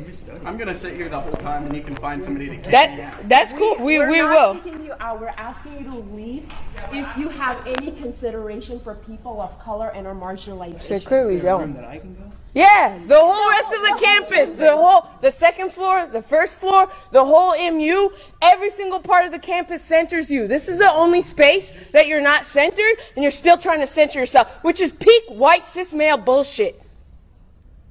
You're not. You are racist. Your sticker is racist because police, that's a job. You can choose to be a police. I don't choose to be black. Okay? No, you can choose to be a cop. You can choose to kill people with a badge, and you're protecting that shit, which means that you're racist. I'm sorry. I wasn't trying to offend you guys. I know, but this offends us automatically because these people kill people like me and like us, right? So you're promoting our murderers. So please just don't do that. Sticker affecting you negatively. They're just trying to do your work. Thank you. So why should that bother you? Because do you understand that Police Lives Matter was in response to Black Lives Matter? I pay the same fucking tuition as you. Yep. Hold on, but yeah, that's fine, and you have everywhere. I'm working 60 hours a week while going to school because my parents don't just give me money. But it doesn't matter. Okay, it doesn't matter. So Kennedy, you're a reformed public school teacher. It's my contention that it is mortal sin to send your children to public school. It is a mortal sin if you don't have to do it, or if you're not doing it for strategic reasons. Like, I know people who homeschool up until high school, and then they send their kids to a safe high school, and they do it in a very controlled way.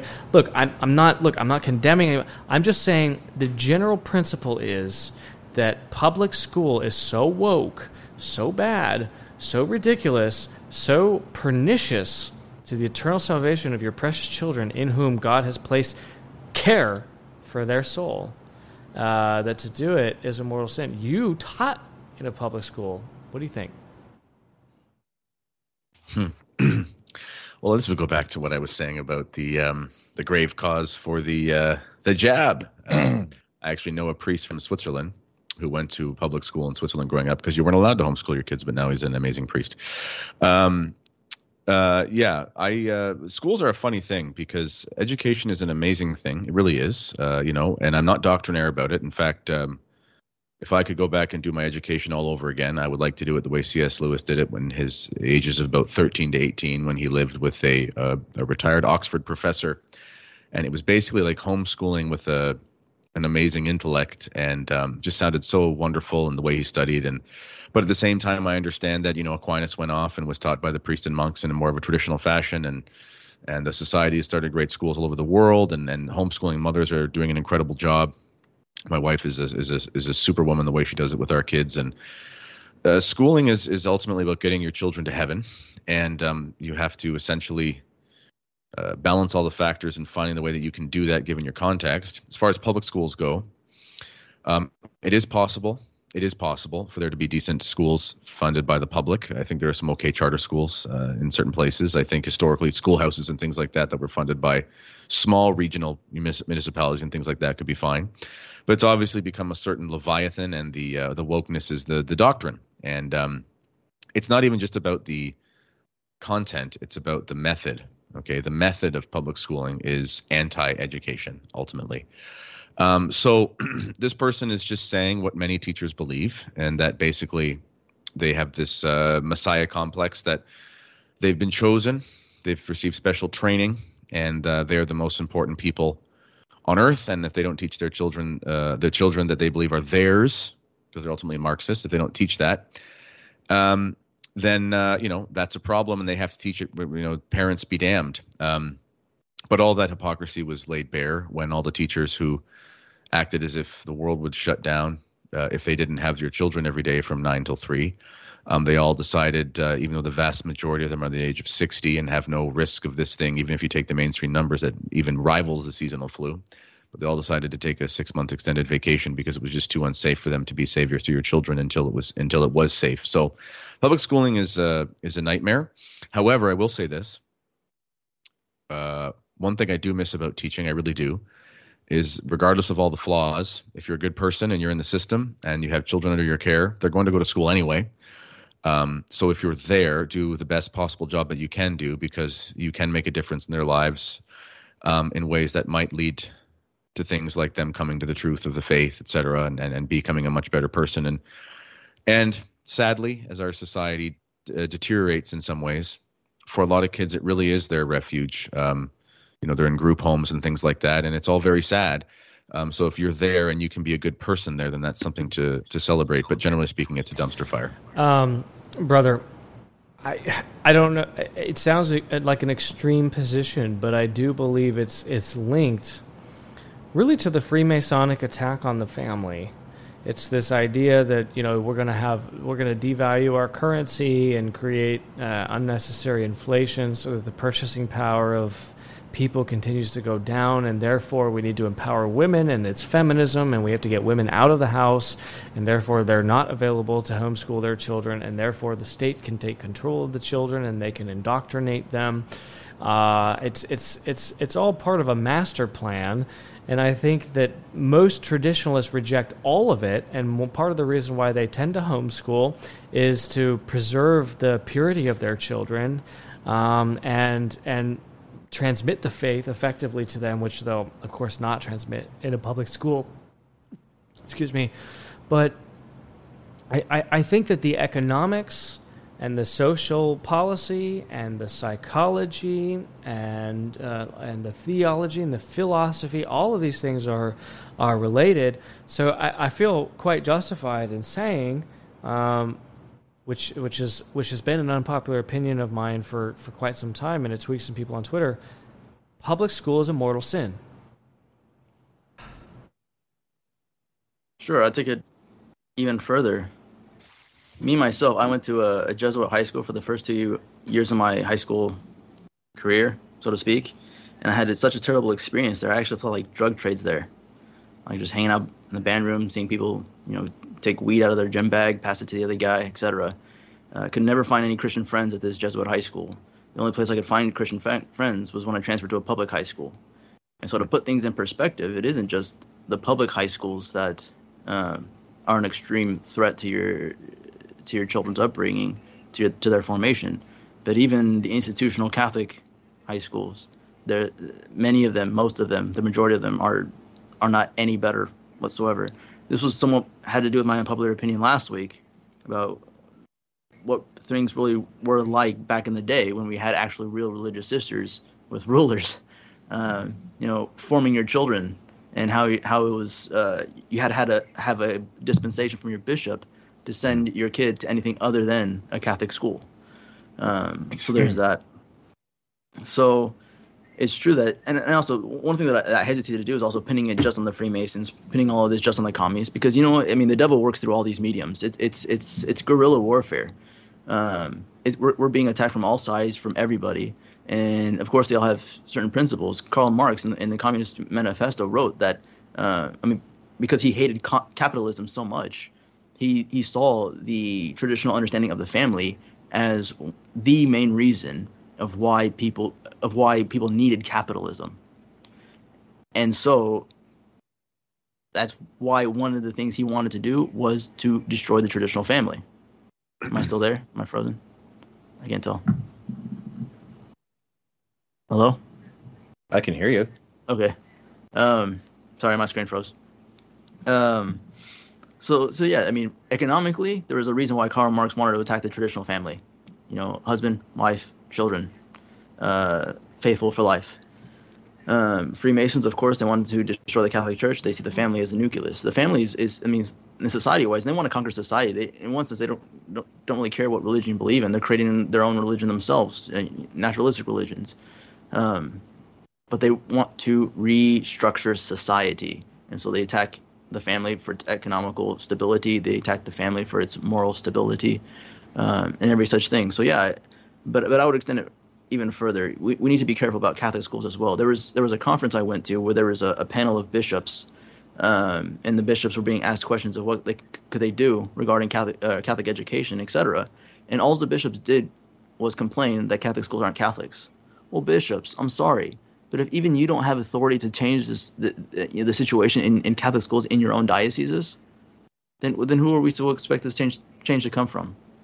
If we can't expect it from the bishops, then we should really say push Catholic schools aside as well and consider them public schools, and because they're being run by the same Karens, by the same ideology, by the same progressivism and everything else, and so it is. I mean, as I've said before in the last few rundowns, I mean, I'm coming down even harder onto the last few weeks, but we really do need to start considering our lives to be very rough in the near future, because we have to do things well. We have responsibilities. We have to fulfill them. Enough with our American lifestyle. Enough with our comfort. Enough with our entertainment. The future is going to require us to really care about the important things and to, in one sense, be miserable for it, but because we know there's a crown in heaven for it. It's a paradox of our Christian life. As a heads up to Kennedy, I know you've been on the rundown before, but what's coming up is the unpopular opinion segment. And this is where you say something that you believe is unpopular, and then people vote for the objectively most unpopular. I want you to put that in your mind, Kennedy, while we cut over to Ryan, who can land the plane on schooling, wokeness in public schools, the danger of public schools. Ryan, can you help round out the conversation, though? Because we have parents who are taking out loans to send their children to places like ASU so that they can get a college degree in something that is maybe not going to help them earn more than somebody who goes to a trade school. Help us understand really like higher education, who it's appropriate for in your view. I know you homeschool your 7 or is it 8 children now, but the question is about higher education, because I think a lot of people struggle with this particular thing. It's the American dream. It's the American thing. You got to go to get your college degree and then get your white collar job. Is that realistic in 2021? I don't even think it was realistic in 1995 when I got whisked away and in this called these college programs in high school, and the received wisdom was if you had a bachelor's degree, then you would get any job there was whatsoever. And that's just simply not the case. You were not going to get any job. A lot of times you're overqualified or you're underqualified, because then you'll say, well, I got a bachelor's degree. Yeah, but we need a bachelor's degree with these specific focuses and so on and so forth. But even suppose you get those.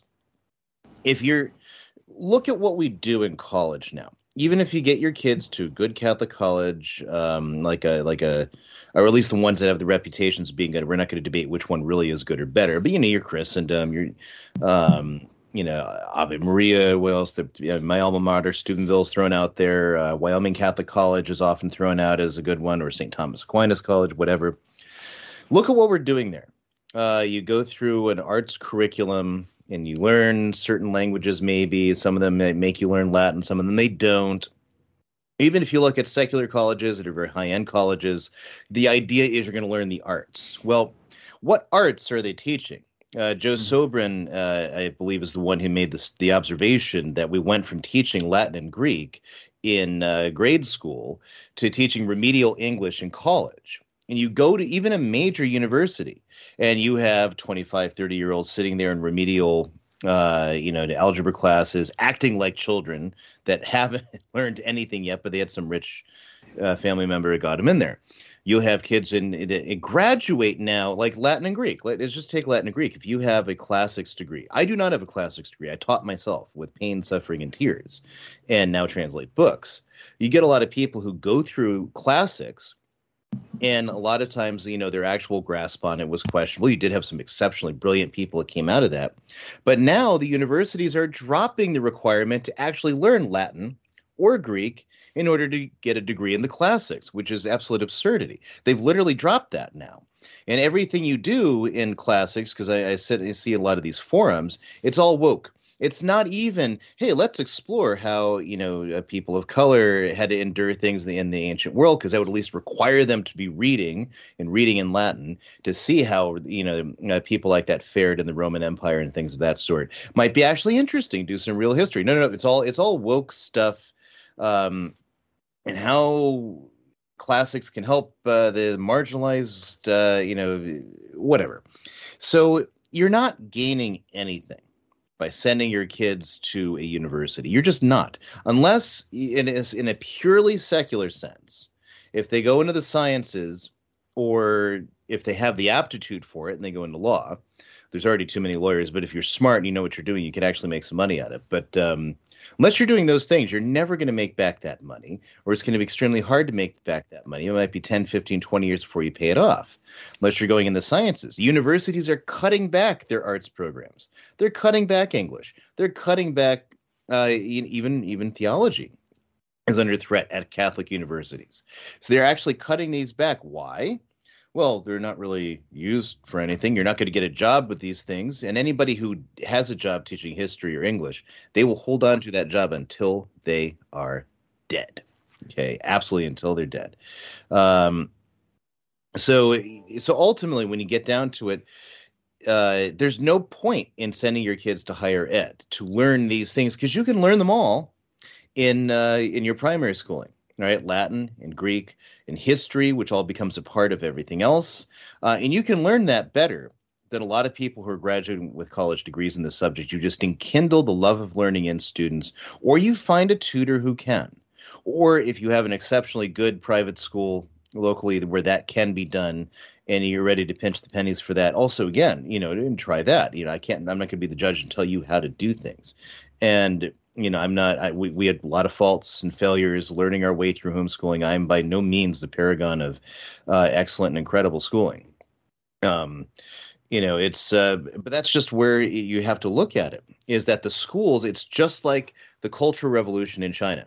If you're familiar with the history of Chinese communism, go learn about the Cultural Revolution under Mao, when all the universities and schools went woke. And they didn't just go woke. They went violently woke, with people siding with different Communist Party members and going after each other. There was one gal accidentally messed up in one of the Chinese characters trying to spell Mao's name, and then she was drummed out, almost killed a couple of times for it. That's how bad it got. But that's where we're going now in universities, like that video clip showed. So really, The university, the schools, those are not the places where we're going to have authentic learning or restoration. If you want your son to have a good classical education, give it to him in primary school.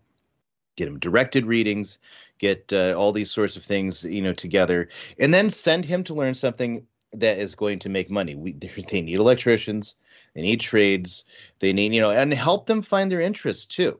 Just look at your kid. Okay, well, you're going to be a plumber. Help them find their interests, help them find the things that are interested in, and gear them toward the trades. Because I'm doing that with my kids. I'm not, taking out $200,000 so I can send my kids to college so they can lose the faith. They're actually more than that, probably. Lose the faith and lose their soul and lose everything else in some secular wasteland. Now, maybe if we do a good enough job, maybe they won't, but it's a bad place to put them into that kind of temptation. So unless there's sufficient reason for it, or again, they're going into the sciences. So that's kind of my thought on it. Is I don't see any utility to university. Probably we can skip the unpopular opinion segment because Ryan's going to win this week. Don't send your daughters to college. Don't send your sons to college unless they're going to be lawyers or doctors or priests. Okay, there, I love it. Right? Let's get to the unpops. Though. Let's get to the unpops. Kennedy, I normally start with the person in the top right corner, which is you. But you're filling in for Steve, and I'll skip you for now. I'll show mercy. Ryan, you just talked. So unfortunately, Brother Martin, we're going to have to start with you. Unpopular opinion for the week. Unfortunately. All right. Well, we'll see if I could get a base hit, I guess. To use one of Steve's sports analogies. My unpopular opinion this week is that there are no good bishops. All the bishops in the United States have let us down, both ordinaries and emeritus. There have been a lot of seminarians that have come to me, especially after Traditionis Custodes, wondering how to get ordained, wondering what the future is like for the rest of us, where to go to support, where to go for valid orders, et cetera, et cetera. Obviously the SSPX, they've got their 3 bishops, but they can't cover the whole church with just those 3. And so in one sense, yeah, they're big, they're in one sense credible, but they just don't have the structure to support the whole world. So where do we go? Many of us seminarians have emailed or have spoken personally to the bishops that everyone would think would support traditionalists, but a lot of them come out on social media as superheroes. They say 1 line, 2 lines, they write 1 article, etc., to show that they're giving us their moral support, but they're not going to stick their necks on the line to save the traditional Latin Mass. They're not going to stick their necks out on the line to ensure that your children are raised in the traditional Catholic faith. They're just not going to stick their neck out on the line for anything worthwhile sticking their neck out on the line for. And so if you think the future of the church is regular, if you think the future of the church is going to follow the red tape, if you think the future of the church is going to be nice and clean cut, much like the Ecclesia Dei communities were trying to be, it's over. One of the things that we predicted on the rundown was that Rome was going to go after the seminaries first and foremost of the Ecclesia Dei communities. This past week, we didn't get to the topic in the rundown, but the Archbishop of Guadalajara in Jalisco, Mexico, shut down the fraternities seminary there in Mexico. They're going after the seminaries, they're going after the parish, they're taking away their canonical status is little by little, that which they can do. Just biding time until Pope Francis wants to suppress the Fraternity of St. Peter, wants to suppress the Institute of Christ the King, which he can do. He has perfect authority. Then those priests have to go incarnate in dioceses and be subject to the local bishop and do the Novus Ordo, et cetera, or go rogue. This is imminent. This isn't just a mere prediction. This is the way things go. There's precedence for this, and if you want to call me out, say I'm being dramatic, just wait a few months. It's happening. So that's my unpopular opinion, is that the future of the traditional Catholic Church, of the authentic church, the true church, is going to appear to be irregular. You waited for Steve to be absent for that one. I was hoping he'd be. I didn't I was hoping you'd be here. I didn't plan. I was looking I at was this say last that was a tactical thing, and I'm not sure if Steve's watching right now, but text me, Steve. I want to hear your thoughts. Okay, Ryan Grant, your unpopular opinion for this week.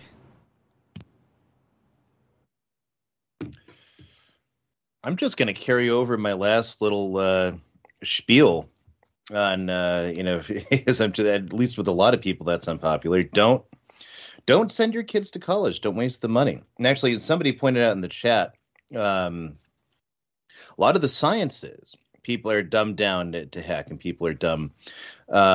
Math, I used to look at as that was the one place that you couldn't conquer. Until my substitute taught in the public schools for a while, and then I'm looking through this math book, and it's all woke. They even managed, excessive word problems wherever they can, but it's like, what are you using word problems for in algebra? That's like maybe your pre-algebra. This is algebra 2. And they're wherever they can, and it's all the woke agenda, talking points, whatever, in the textbook. And so, the sciences, you look at what we do in the sciences, we bring in H-1B1 visas and to bring basically the Asians over to do our science for us. And I'm not trying to, be at all racist. That's just reality. That's what happens. They're literally are trying to get the best and brightest out of Asia or out of other places, other countries, and bring them in here to do the science, because most Americans don't do the science. They don't actually learn it very well. At least in terms of the hard sciences, the practical sciences, and everything. So even there, you're not really gaining anything sending your kids to college except to be inundated with the woke stuff. Practical experience, human experience, I think that counts for a lot more. All in favor of learning Latin and Greek in primary schools. There will be people who learn it exceptionally well and will continue it throughout their lives and continue to use it throughout their lives. And maybe eventually we'll get to a restoration of culture where that's valued again. And knowing Latin extremely well will get you any job in the world like it did in the 16th century. But in the meantime, you look at reality, you want to have Catholic families, you need to find, ways for your kids to get in on trades that are extremely important, heavily skilled labor. And so that's why I say, don't send your kids to college, except in exceptional cases where there's sufficient reason or really is necessary. Okay, Ryan pulling a Trump and doubling down. Kennedy Hall, base lumberjack from the north, working for LifeSite News, broadcasting daily on the Crusade channel with Mike Church. Kennedy Hall, your unpopular opinion for this week. I don't think this will be too unpopular amongst. It'll make some mutuals of ours pull their hair out. So here we go. I think that Catholics, traditional Catholics, for very practical reasons, need to get over their aversion to libertarianism and consider some form of that as one of the only practical ways forward for any, for any civic engagement in any way that's meaningful. So basically I'm saying libertarianism needs to be considered by traditional Catholics. Remember that it's a political philosophy and it's not dogma, so you can reject what you don't like and you can take what you think is good. That's what we do with all philosophy. That's what Aquinas did with Aristotle. That's just what we've done in the church. It's not from heaven. It's just a set of ideas that various people have, and they might be good, they might be bad. I think that the only sane people left in Canada right now, as far as political activity goes, are basically people who are Mises disciples, Rothbardians, etc., and I've met them, and they're the only people that want me to be able to live a life with my children and not have them taken away by the jab police. And that's just where I am. So I think traditional Catholics need to, let's say, not shelve their, and I share these sentiments, the integralist monarchical sentiments that we all have deep in our hearts. But I think for practical purposes, it's time to pick up the libertarian literature and see how to use that today. I don't know how this happened, but you predicted what my unpopular was going to be, Kennedy. But of course, mine's the inverse of yours, so I love it. I think libertarianism is lame. I almost used a different word that I'm not supposed to say on YouTube. I think libertarianism is a joke, and here's why. You have to have a rule of law And you just do. And here's how you can see it. If you're attending the traditional Latin Mass right now, I don't care where you are, in the world, in the country, in the North American continent, wherever, you are currently being overrun, I say, by refugees, COVID refugees. The culture of your parish is being diluted. The culture of your parish is being overrun by these people who are coming in. Yes, they're seeking asylum, sure. They're seeking asylum from the COVID religion, and we should welcome them in. But if we welcome them in too large of a number, if we don't have an orderly transition, if we don't have assimilation into our parishes, if they don't learn how to dress, how to behave, how to worship, how to love God, how to enculturate themselves into the traditional community, then we risk losing it all. And libertarianism in general is to blame for this. Libertarianism in general allows for people to do whatever the heck they want so long as they're not bothering me. Well, guess what? If you're bothering God, you're bothering me. There's no such thing as a private sin. And when you show up to my parish and you have neck tattoos and you are unrepentantly wearing shorts to my parish, you're not only bothering God, you're bothering me, and you are committing violence to my faith, to my family's faith, to my children's faith. So libertarianism is intertwined, to my unpopular opinion, that yes, we need to welcome all of these COVID refugees. Yes, there are people seeking the sacraments in the wake of the stunning betrayal of these sheeps, these wolves in sheep's clothing, these hirelings that claim to be bishops. They're wearing their grinder miters. Yes, we absolutely need to welcome people who are trying to run away from the grinder miters in the wake of 2020 and 2021. But if you welcome them in too great of number, and if you don't have an immigration process set up in your parish, you will lose your parish. You will lose your parish, and libertarianism is partly to blame for that. That's my unpopular opinion. Okay, we got to get to the grifter segment, guys. We are grifting. Now, listen, I'm going to do two people on this show a huge solid, and I'm going to grift for them. Because I happen to have, first of all, where's my Kennedy grift video? I happen to have Kennedy grift. Kennedy is looking for subscribers, and here's why you need to join up with the Base Lumberjack of the North. Here are the instructions to do that. To save the world, you got to get up early, because being awake is the enemy of being woke. Here's what I want to know. Why isn't this Emperor Faucetine guy buried, not in jail, underneath the jail with his henchman, Scarf Vader? For 6 long years, Mike Church and the Crusade Channel have waged daily mortal combat with the cult of death. But saving the world is a full-time gig. That's why we brought in Kennedy Hall. Mike Church and the Crusade Channel are doing their part, and I can do mine. I'm asking you to join me.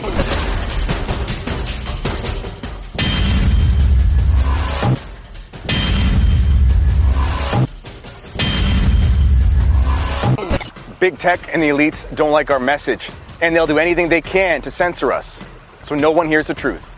Have fun with that. But you can't censor the Crusade. We need 500 new subscribers to make this happen. You can waste your money in a lot of places, but why not spend $10 a month to join the Crusade Channel and be part of something big? Do this now to guarantee my July 19th launch date. Listen to the Mike Church Show on Crusade Channel for my guest appearances, regular guest hostings, and for announcements about the show. Oh man, I think I left my pipe in the woods. The Crusade Channel, the last live radio station standing.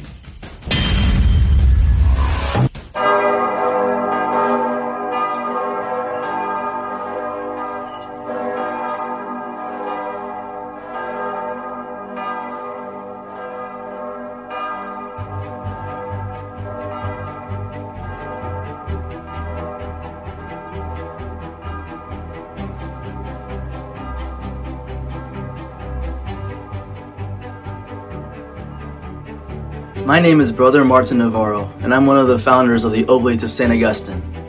Less than a year ago, we began our monastery in a building lent to us for free by some generous friends, but we've quickly outgrown its size. Now, we're asking for your help to purchase a property adequate for a traditional Catholic monastery to grow and thrive. We began the Oblate of St. Augustine as a response to the theological and spiritual crisis in our time. The Church needs monasteries faithful to the traditional theological formulations of the Catholic faith, as expressed clearly in the Council of Trent, as well as opt exclusively for the traditional Roman Rite for both the Holy Mass and the Divine Office. Unfortunately, the significance of consecrated souls in the life of the Church has also been largely forgotten or misunderstood, resulting in the drastic diminished numbers of religious and the closing of many monasteries and convents. We wanted to found a monastery that faithfully lives the holy rule of our Father St. Augustine, where we can dedicate our lives to pursuing a conversion of life as a response to God's love for us, to the study of truth, most especially in sacred scripture, and in concretely living out God's love for us by loving our brothers in community. Consecrated souls are set apart from the world by God to merit graces for families in the world by their penance, sacrifice, and holiness. This is why it is imperative that we work to restore the traditional charisms of the religious life in the Church and help these communities to grow in whatever way we can. This campaign is to do just that. Giving just $10 a week for 10 weeks and sharing this link with all of your friends via social media, email, or text can help us reach our milestone in an authentic reform of Holy Mother Church. May Our Lady of Consolation, our Holy Father St. Augustine, and our Holy Mother St. Monica intercede on your behalf for your generous support.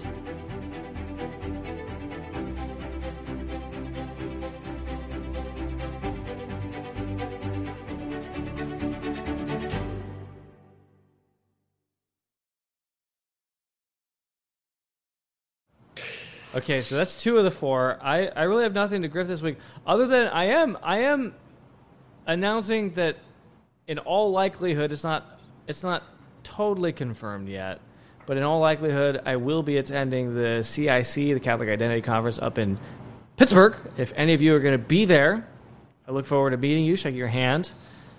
Also, if you're wondering about this new background, this is temporary again.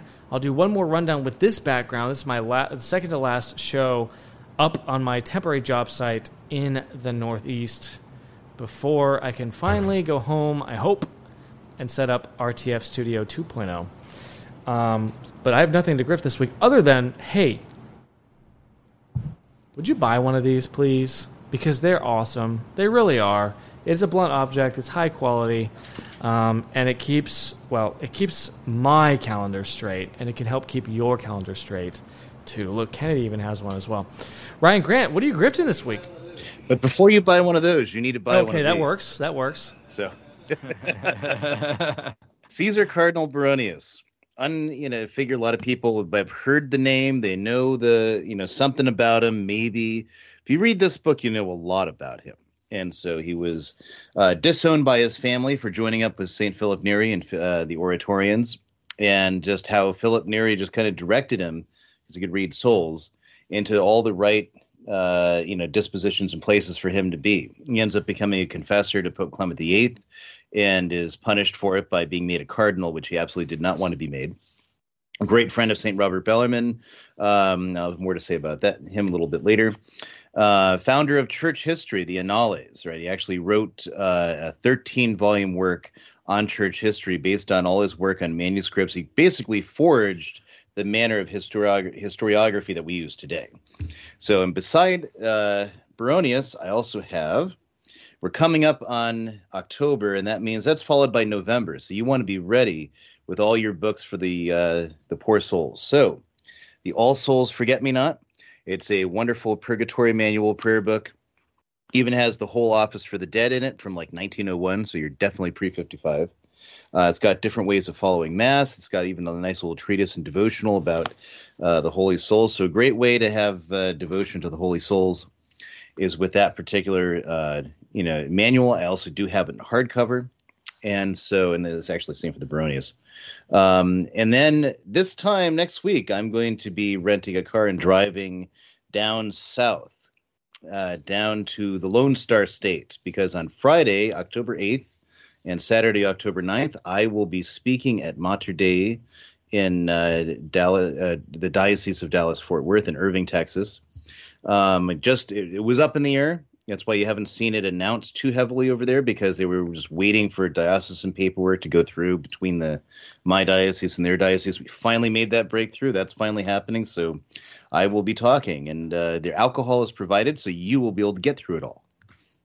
But October 8th and 9th, I'm giving 4 talks on St. Robert Bellarmine. Hey, Ryan, are those talks being recorded?